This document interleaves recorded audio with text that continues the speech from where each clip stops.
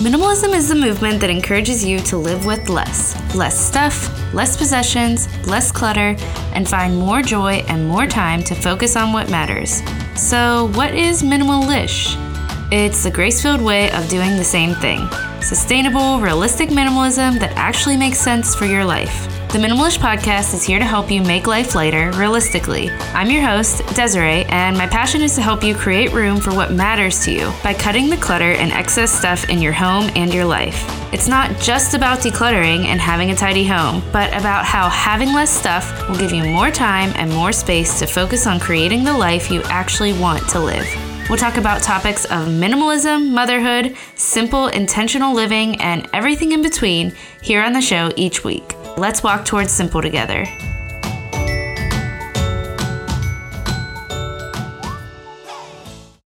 Hey friend, just popping in to let you know, you might notice that the podcast has gone through a couple of name changes along the way. When the podcast was brand new, it started as something pretty different than it is now, but the thing is that the topics were very similar. So I've kept these older episodes around here because I still really think that they're valuable, and I hope you enjoy them. So without further ado, let's get to this episode, and I hope you enjoy it. Hey friend, welcome to the Simply Enough Show. If you've listened before, welcome back, and if you are new to listening to this show, welcome. I am so excited that you are listening in to today's episode. I am actually releasing my podcast on a new day. So if you have listened before, just know that the podcast will be out on Thursdays now. And there's really nothing to this change other than it's just a day that works better for my family and I. It gives me more time throughout the week to get everything done that I need to for this show before it releases. Today, I have a super exciting episode to share with you. I am talking to Manda Carpenter, a writer and blogger who I've personally followed for a long time. If you don't know who she is, you should. But just to give you a background, Manda describes herself like this. She's a beloved child of God, wife to her favorite person, foster mom, and a total morning person. She's at her best before 9 p.m., which I can definitely relate to, especially since having Gemma. She makes her home in Chicago, and although she didn't say this herself, I'll say it for her. She's a super talented writer, which is how I initially was introduced to her. I followed Amanda initially through her blog a few years ago, and I've loved reading her transparent writing. She's an extremely encouraging, honest person, and I think you'll agree with all of this after you listen to our conversation today. We talk about her experience as a foster mom, the struggles and joy that has come from that journey, and we talk about a career change that she went through and how she has learned to combat stress, overthinking, and anxiety that can come along with big changes like this. We talk a little bit about her writing too and her really awesome movement that she started, Letters of Encouragement. Manda also tells us the story behind why she goes by Manda instead of Amanda. I know you all are going to love this interview and there's so much good stuff in it, so let's just jump right in. Here's my conversation with Manda. Hi, Manda. Thank you so much for coming on today, for being on the show. I'm so excited to talk to you, and I think our listeners are really going to enjoy hearing your story. So first, before we dive in, tell us a little bit about who you are and what you do, your family, anything like that. Yeah, thanks so much for having me. I was super excited. I don't have a podcast, but I love listening to podcasts and I love sharing my story. So it's kind of fun when someone asks me to be on there. So thank you. Just a little bit about me for someone who might not know. My name is Amanda, but I go by Manda. I dropped the first A simply because there's another Amanda Carpenter out in the world who works for like CNN and she's like big time. And so I didn't want to deal with like competing on Google and trying to be like, I write, hear my voice over this already like famous person.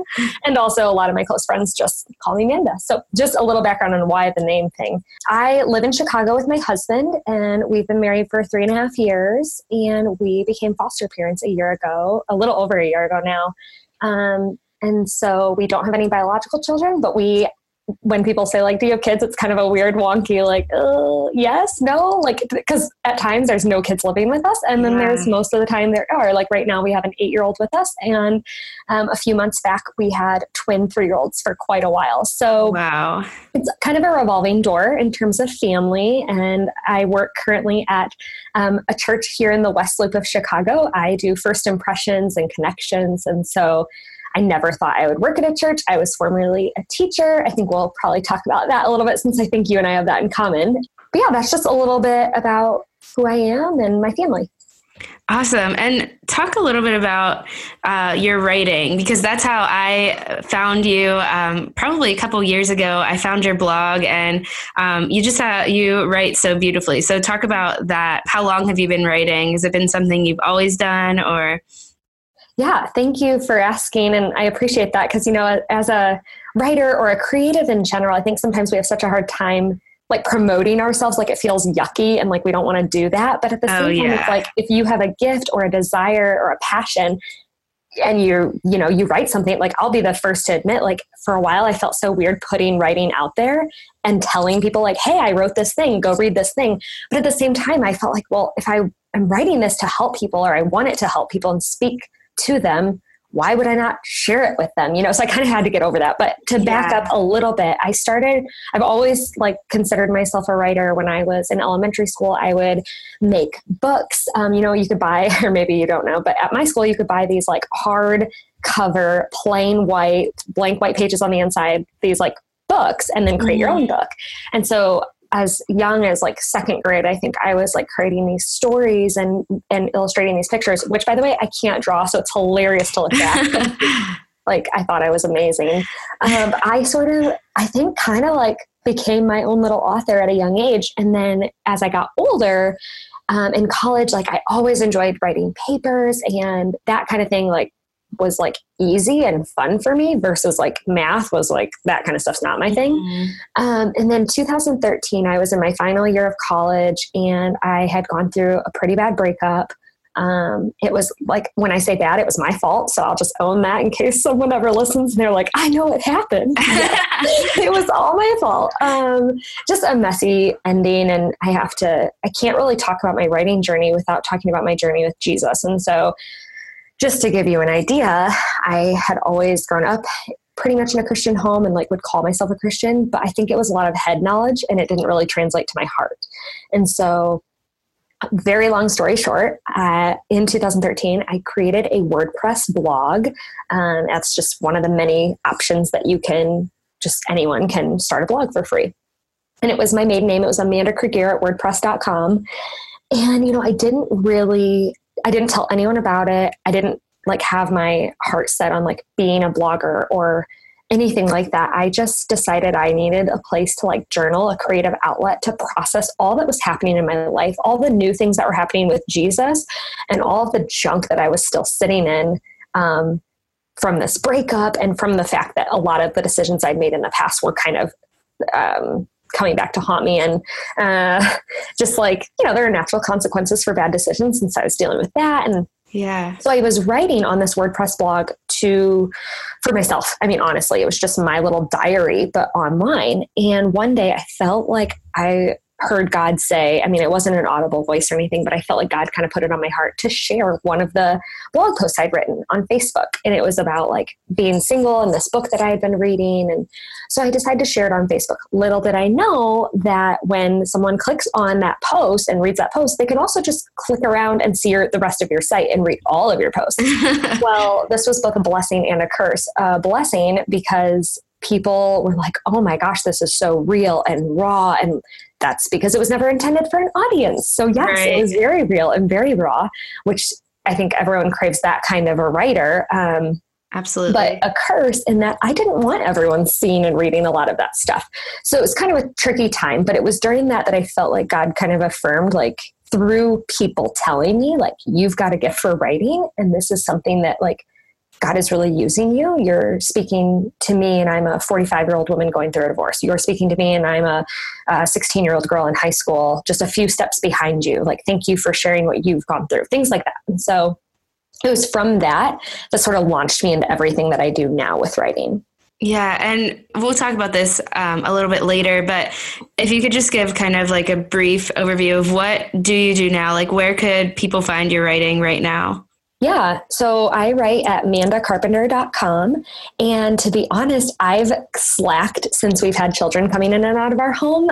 Motherhood has been like a whole new thing to navigate on top of a full-time job. So I'll just preface by saying my blog is not always like the place where you can find all my current writing. But if you follow me on social at Manda Carpenter on Instagram, I'm always sharing like the latest podcast I was on or the latest blog post that's been featured somewhere else or article I've written for Notre Dame University or whatever the case is, because I have different places and publications that I'll contribute to with writing.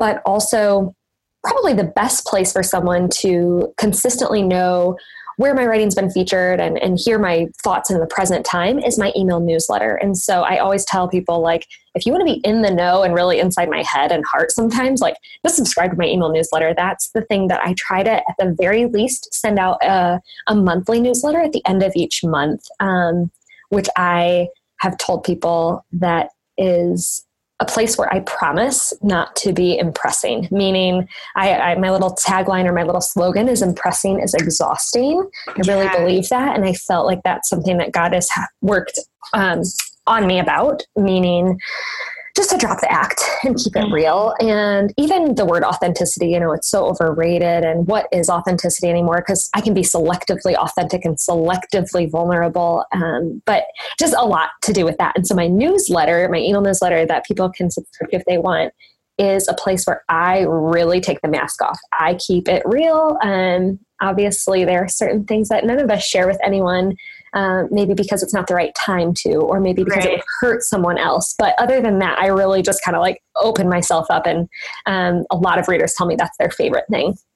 That's awesome. So I will link in our show notes where our listeners can sign up for that if they want to hear more from you, which I'm sure they will. So awesome. Thank you so much for talking about that. And we will talk about that a little bit later. But one of my goals is to kind of encourage mothers and just talk about motherhood and the many different forms of motherhood. And I really want to hear about your foster parenting journey.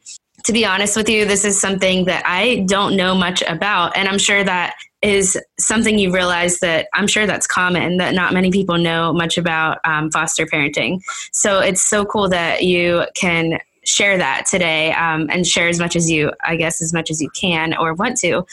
So I want to hear about what that's been like for you, kind of what inspired you to start fostering, and also just kind of your journey in general. What has it taught you about being a parent, being a mom? Yeah, absolutely. I'm happy to share. It's one of the greatest joys of my life. And I don't mean that in the corniest way, but it's true. So to back up, I'll give you the Cliff Notes version. I have had the seed in my heart to foster and adopt for as long as I can remember. It's just always been a desire. And in terms of having children, biological children, it's just never been a desire. And I can't really explain that other than it just is what it is. And so when my husband and I got married, he knew I wanted to be a foster parent, and he obviously knew that before we got married. So that was something we had many discussions around. And so when we got married and we were living in the city of Chicago, we were in a tiny studio apartment. We knew there was no way we could have kids in there. And we kind of felt like we were doing our thing, you know, having our fun years. And I would say that one day it just really hit me. I was like, I got really tender and really emotional. And I told him, like, I want to be a mom. And he was like, kind of like wide-eyed, like, what? Because I had also always been this like hardworking, career-focused person. And so I think he was a little thrown off. But as we began a series of conversations, he definitely understood that for me, that did not mean getting pregnant. That meant opening up our home to kids who have a need.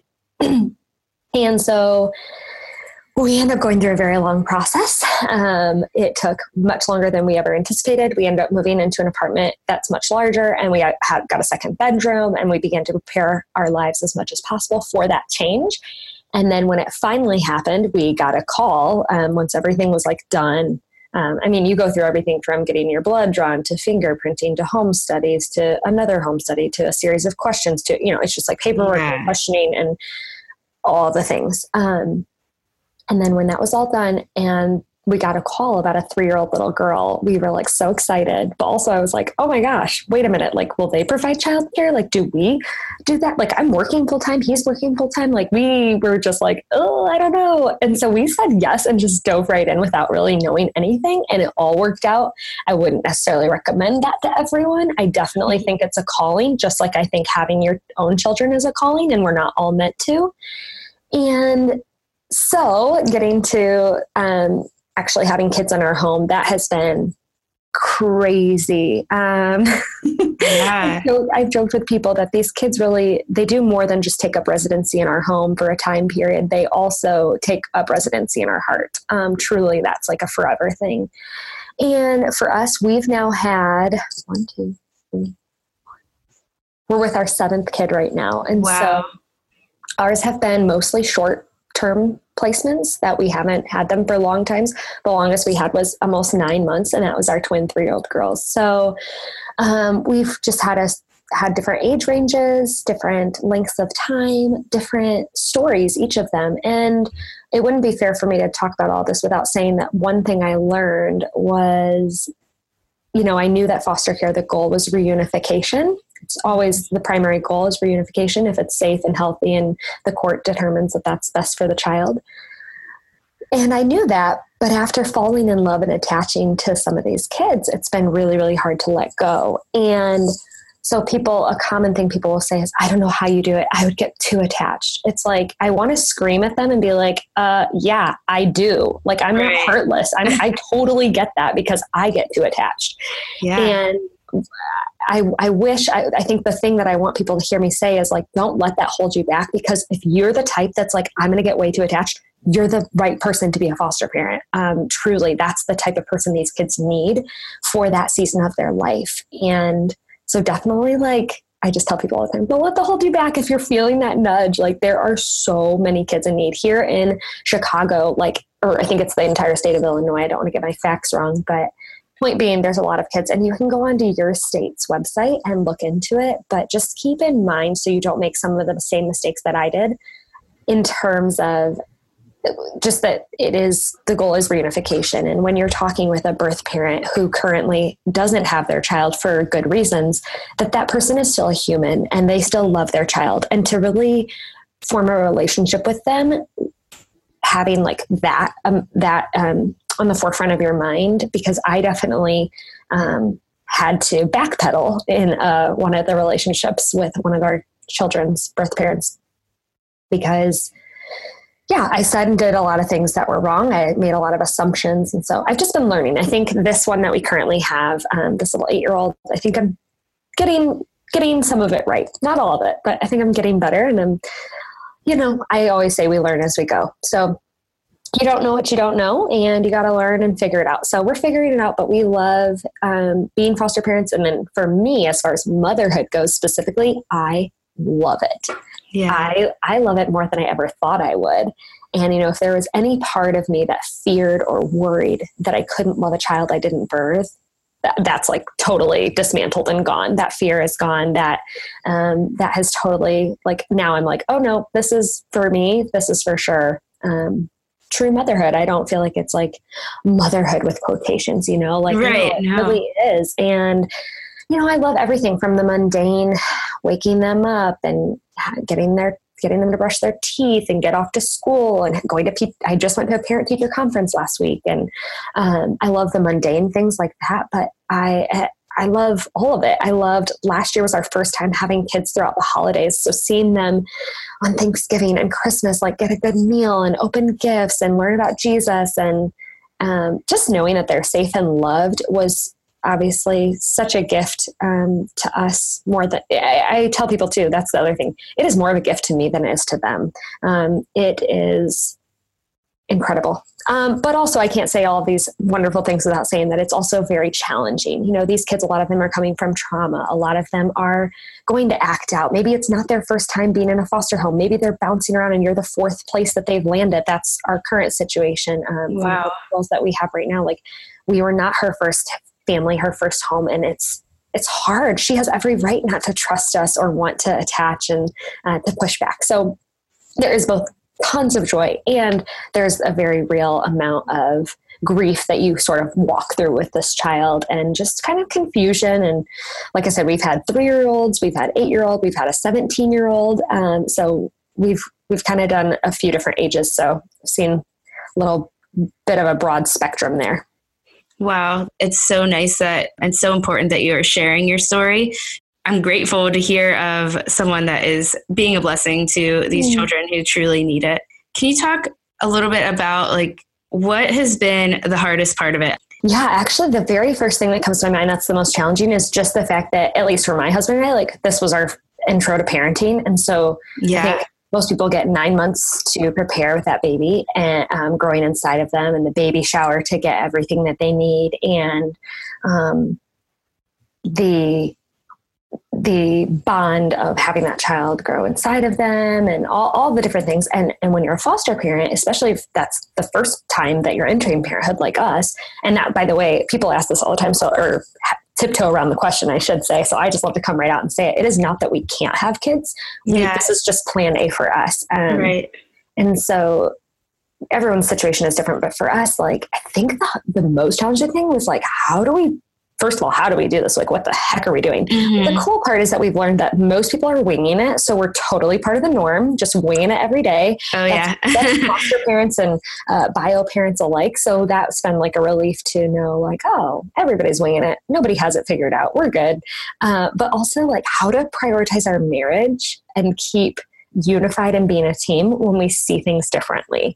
So like Eric, I feel like I'm bad cop and he's good cop, and that will bother me because I'm like, I want this kid to like me, but I feel like I have to discipline because you're not. And so like just having to navigate that in our marriage. And then the second most challenging thing is probably just the amount of inconvenience that being a foster parent, so like you can't just get a babysitter when you and your husband want to go out of town for a weekend. Like, it has to be someone who's certified and the arrangements, but you don't. And then you also just feel bad because this kid's bounced around you every single time you go away. You just feel bad, or at least I do.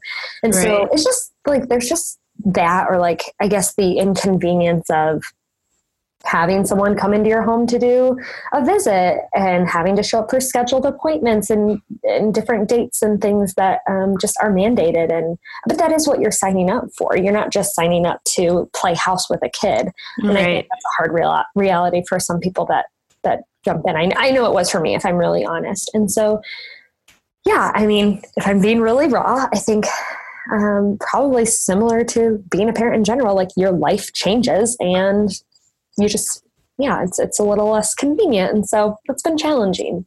Yeah. And I mean, for you, you've had all different ages, like with being a biological parent, you come into it, you don't have to think about discipline right away. You know what I mean? That's something. I have a 14-month-old and I'm just starting like, okay, how do I discipline this child?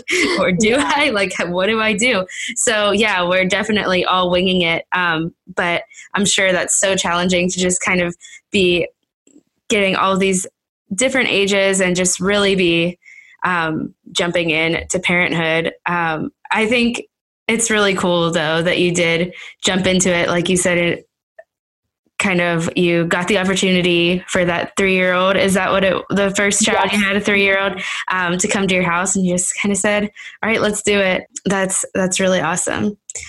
What have been the most joyful parts of it for you? So many. And this one I could probably get a lot of negative criticism for, but I'm just going to say it because it's the truth. When our first little one was with us for almost 9 months, I think we had her for about 4 weeks, and she called me mommy.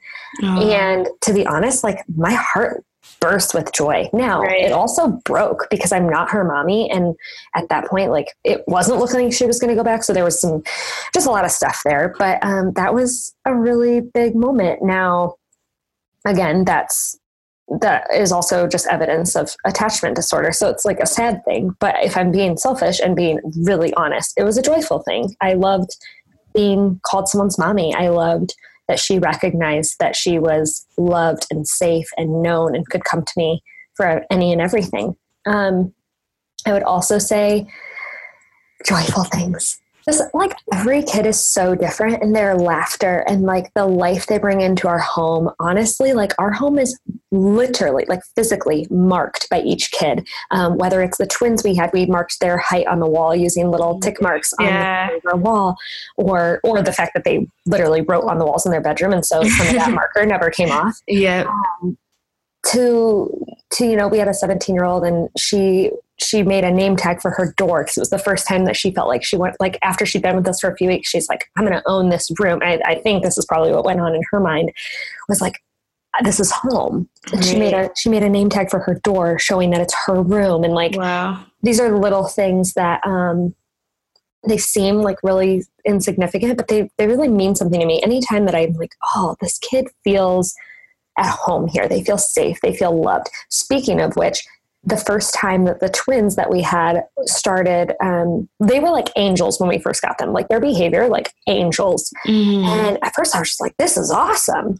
Well, as they grew more comfortable and we had them longer, they started acting like children, like typical three-nagers.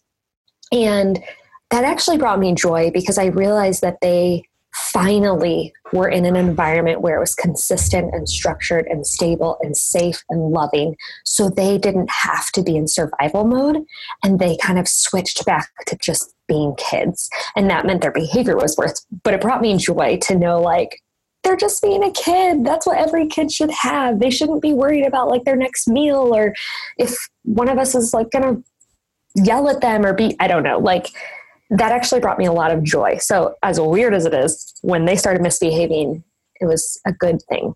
Yeah, I understand. I totally see where you're coming from there. That is definitely a sign of comfort, because even my 14-month-old, I feel like she is totally aware that I'm the one that she can like act out towards, because I'm with her all the time. And not that she can, but it's just like, she feels so comfortable with me that she can be bad. You know, it's just how it is. Like the people you feel most comfortable with and you love the most are the people that you feel like, you know, your bad side comes out. And so I could totally see why that was joyful for you.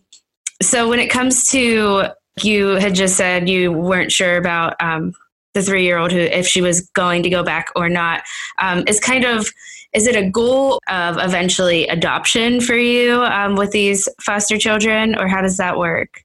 Yeah, absolutely. So my husband and I actually recently had a conversation where we were like, okay, we want to be foster parents, but also we do want to grow our family permanently, because it is getting to a point where it's like, oh, like we always say goodbye. We never get to keep anybody. And like, yeah, the desire is growing to like have a child stay. And so we would like to adopt specifically through foster care. So what that'll probably look like, we haven't really entered that fully yet, but I think what that'll look like is just letting our agency know.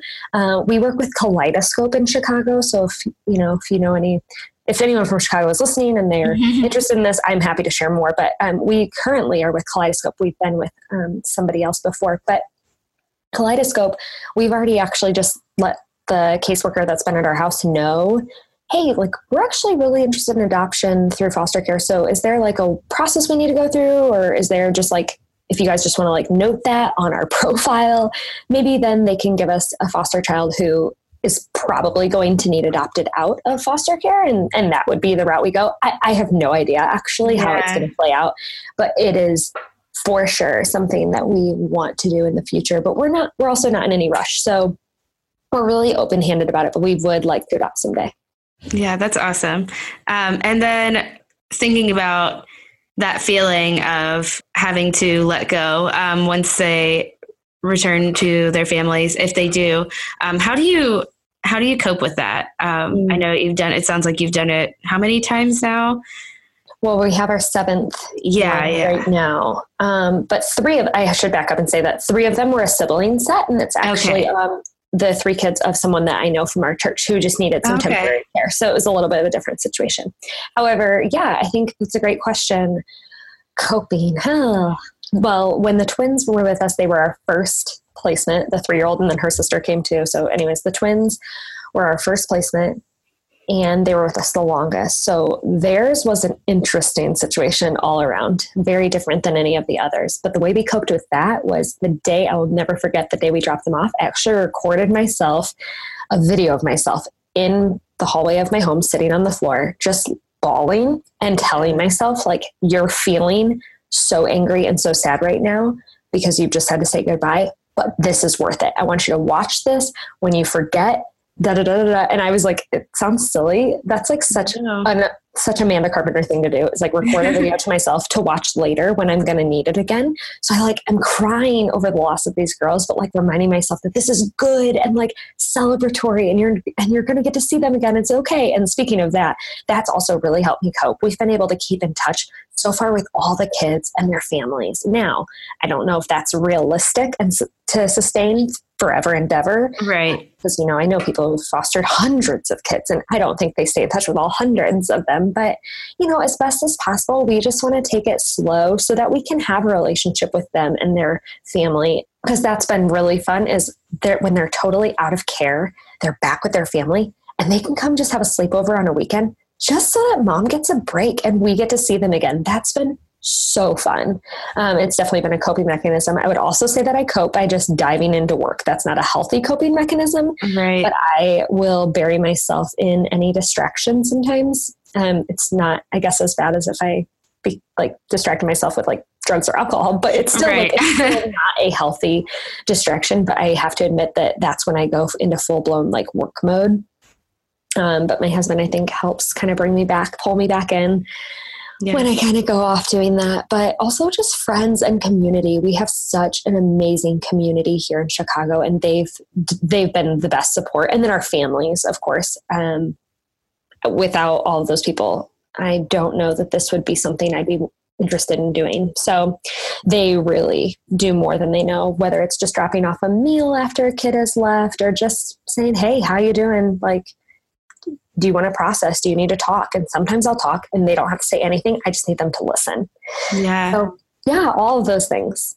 Yeah. Wow. I think even though it might sound funny or different that you would record a video of yourself, I think just the power of words, it's so easy to have a negative inner self-talk. And I'm sure in those moments, I don't know, I know when I feel sadness, and sometimes you can get into a cycle where you want to stay there. Does that make sense? Totally. Yeah. Totally. So the fact that you can give yourself that dialogue to kind of get yourself out of that place, or at least, help you to get yourself out of that place, that I think that is something that I could take away for, a lot of situations. So Thank you for sharing that. Of course.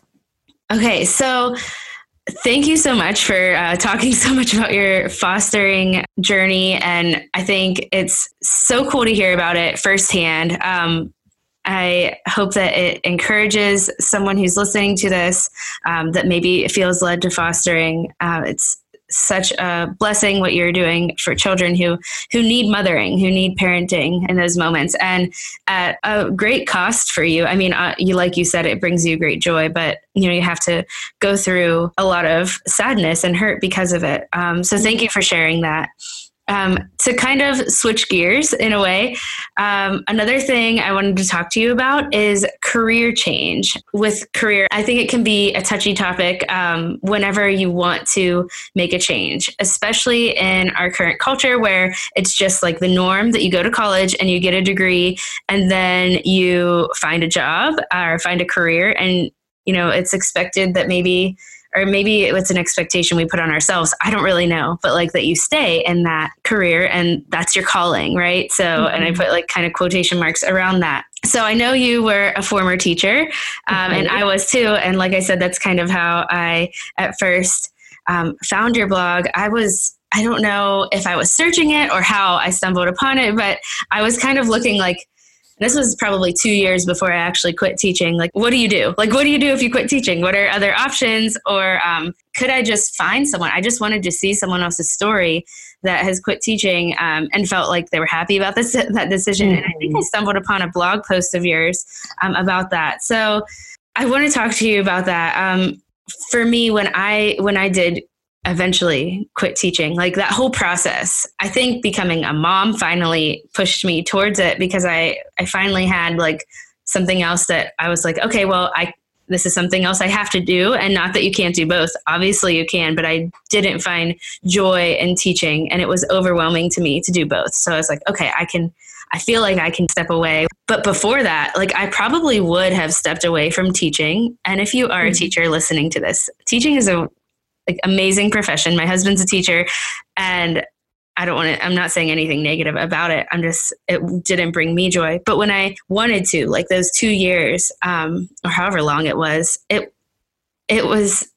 just like, I was riddled with anxiety about the decision, and stress. And just, I didn't feel like I was doing the right thing either way, like if I stayed or if I went. So what was that like for you?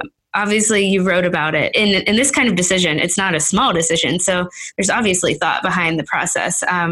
So what was that like for you to make a career change and to step away from teaching? Yeah, I love this question, and I love hearing your journey as well. I had been teaching for 3 years at the time and knew that I wasn't being fulfilled anymore. Knew that as much as I loved teaching and as much as I loved children, I felt like the career was just draining. Yeah. And I got on anxiety medication, and I was like stressed out, and I kept being like, is it this hard for everybody? And I had a few teacher friends who agreed and felt the same way and were in similar positions as I was. But then I had others who were like, no, I love it. And they just seemed to be so gifted with patience, which is totally the thing that I lack. And the more I talked to them and the more I processed, I was like, I'm not happy, and I don't want to suffer in this and complain every day and hate my life and just kind of do the same thing year after year and call it life. I don't think that's living. So I made a decision with my husband's support when we decided we were moving to Chicago. That was a perfect time for me to be like, okay, I'm going to be leaving this school, right? That makes sense because we're moving. And with that, I decided to stop teaching, at least to take a year off. And I was like, okay, I'll just get some job in Chicago. Well, as God would have it, I got recruited into a marketing job that our headquarters are in Sweden. And so I was kind of traveling around and doing that. And honestly, I was only there for 10 months because God invited me to work at my church. I'm not even kidding you. It's just crazy the way it all played out. But I took a leap of faith knowing that God wants me to be happy and gives us free will and doesn't really care. He doesn't look at things the way we do or think about things the way we do. At least this is my interpretation. Yeah. And so I was like, okay, he wants me to be happy and he gave me free will. What's the worst thing that could happen? That's the question that I would ask myself. Okay, what's the worst thing that could happen? Okay, the worst thing that could happen is I quit. We move to Chicago. I don't teach. I don't find any other job. So nobody else hires me, or I get another job, but I hate it. Or, I'm going through all these worst case scenarios, and I'm still like, okay, but at the end of all of those, there's always the option that I go back. Mm-hmm. Not necessarily go back to Indiana and teach, but maybe I apply to teach at a school here in Chicago or something like that. And so I just kind of I guess my first recommendation is for people to, when they're wrestling with a decision that they have to make, to start with the question of what's the worst thing that's going to happen? What's the worst thing? Yeah. And for me, just with any job transition I've ever had, I've been oh gosh, very nervous, a lot of anxiety. And then I'm like, what's the worst thing that could happen? And it really does bring it into perspective. And so when I finally made the decision to leave, right? So I got over that, what's the worst thing that could happen fear. And I went ahead and made the decision to leave. I feel like God just provided. And if you're hardworking, you're going to be able to figure something out. And so it may not be your dream job, but I think it's the next right job. So that's kind of a little theme in my life is I've left a job for the next right thing, not for the dream job, because I think the next right thing time after time will lead you to the right thing or the dream job. And so for me, leaving teaching and getting recruited into this marketing job, was it my dream job? No, but did I like it? Was it better? Yeah. Was it the next right thing? Absolutely. I learned so much even in just those 10 months before I ended up getting recruited to work at my church. And then when I got to the church, was it my dream job? Nope, still not my dream job, but was it the next right thing? Absolutely. It's just one by one things keep things continue leading me closer to what I feel like my true God-given purpose is. So I guess the other thing is just like, you don't have to know what you want to do. Just take the next right thing and don't be afraid of change. That's where I'm at. Yeah, I love that. That's such good encouragement. I think so many like women right now, and just anyone, honestly, but I think as women, we tend to feel less confident. I don't know. I'm not a man. I can't speak for men, but I feel like when it comes to career, I just feel like we're more careful and more careful about these decisions because it's like, okay, what am I supposed to be doing? Like, there's just this, if I do this, like, am I doing the right thing? What's going to happen? And like you said, I think it can be a faith thing as well. We can get ourselves into this mindset of like, but God led me to go to school for this career. So is this what I'm called to? Is this what I'm supposed to be doing? Where, like you said, he doesn't look at things the same way as we do. And he wants us to be happy. And I love that. So that's such good encouragement. I love that idea of the next right job and the next right thing. So I have been thinking about like, how can we simplify and take the pressure off of decisions like these? Like, even though they are big decisions, like how can we take the pressure off of, I guess, just change in general? Because when it comes to just even making small changes or bigger decisions, like a career change, my thoughts have been around kind of simplifying that process so that it's not filled with anxiety and it's not putting us on like anxiety medication because we're putting such weight on change. So what would you tell someone right now that is wanting to maybe make a career change or just looking at change in general in their lives? Mm-hmm. Yeah, I think the first thing is don't be impulsive. Yeah. Secondly, pray about it, write about it. Talk with trusted counsel about it. I have a mentor, I have a counselor, I have friends. I go to all of them about things. And there are some things that if you feel it, there's like sort of this quota where I'm like, okay, if this thing is resurfacing in my mind for like 2 weeks nonstop, like it's something to pay attention to. And,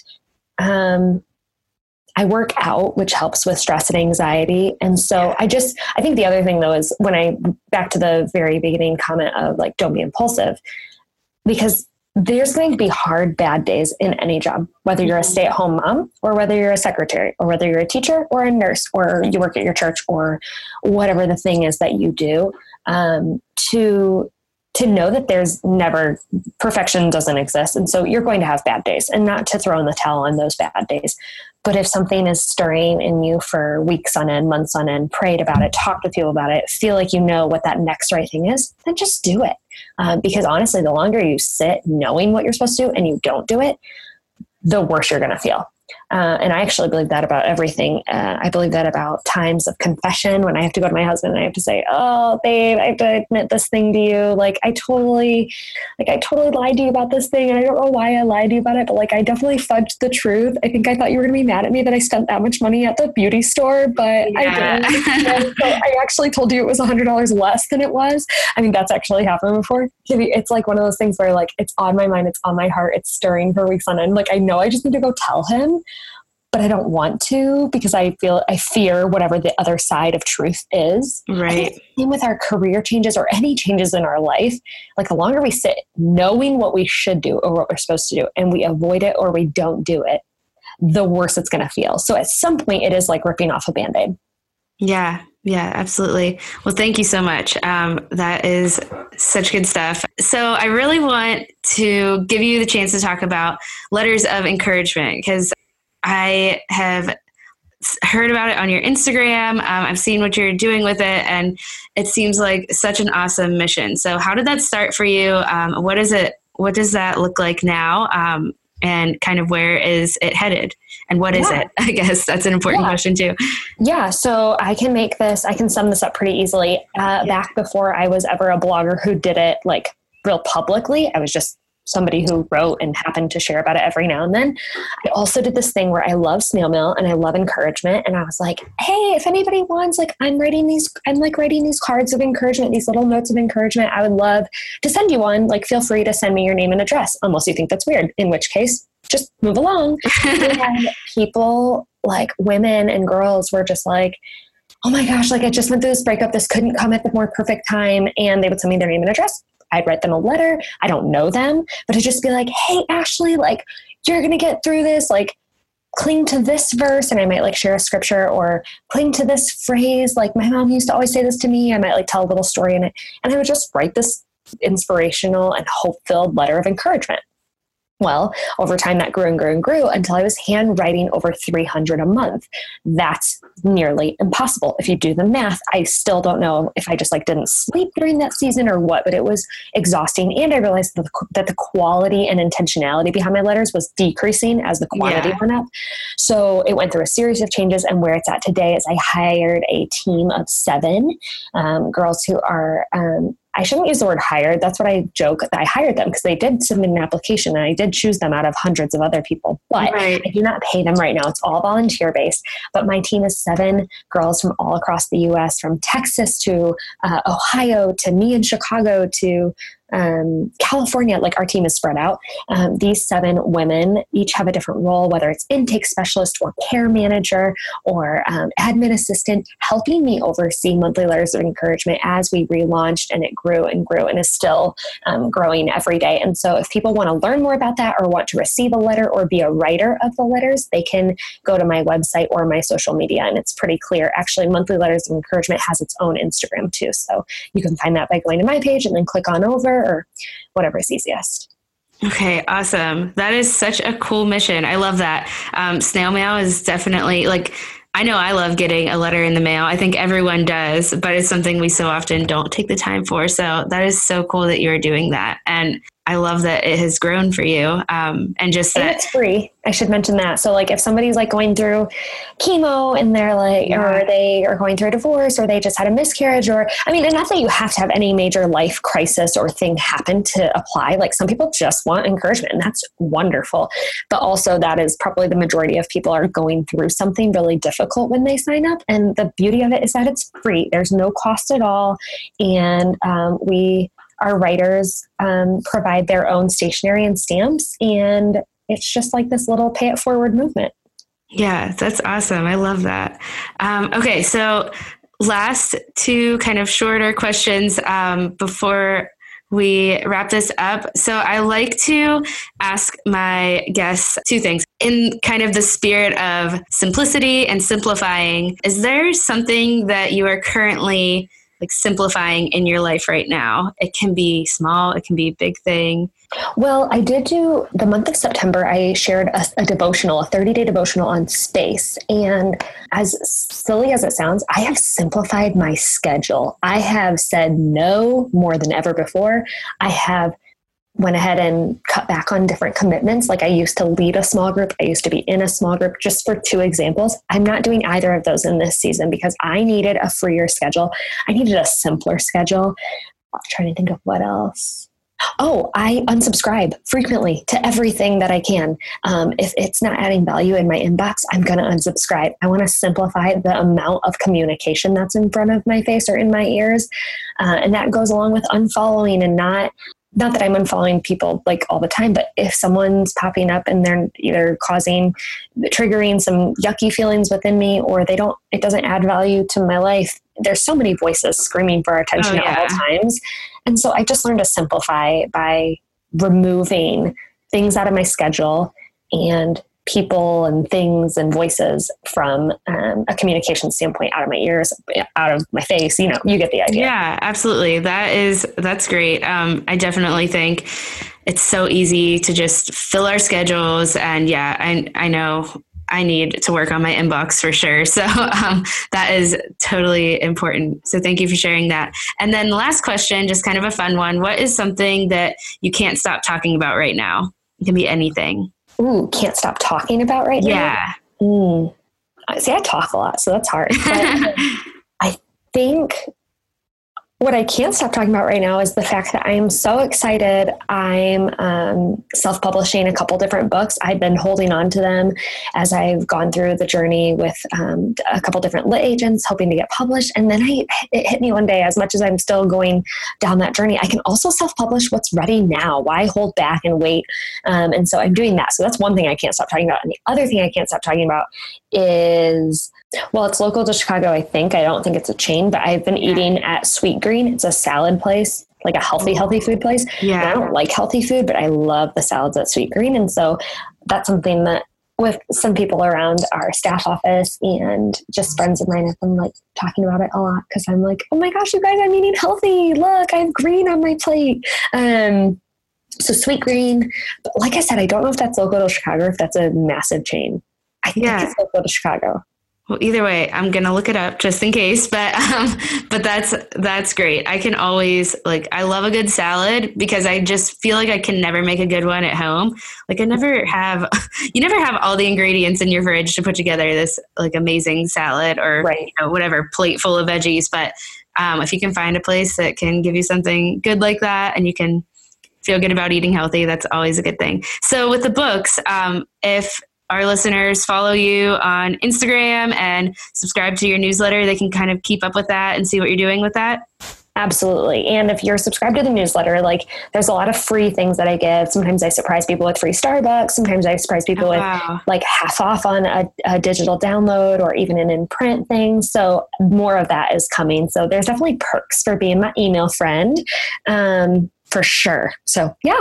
That's awesome. That's so exciting. I can't wait to see where you go with the self-publishing and what your books that are coming out. I can't wait to see them. So thank you again so much for coming on the podcast. Your story is so encouraging. Thank you for just being a light, being encouraging, and sharing your story with us today. No problem. Thanks so much for having me. Okay. Isn't Manda great? I told you this at the beginning of the episode, and now I know that you are agreeing with me. So make sure you find her on Instagram, check out her blog and her newsletter. I know that you will be encouraged by continually following her. Thank you so much again for listening to this episode. If you enjoyed it, go ahead and give it a rating or a review. That really helps other eyes see the podcast. Okay, next week on the show, I will be talking to Lauren of An Organized Life, and we talk about organizational systems.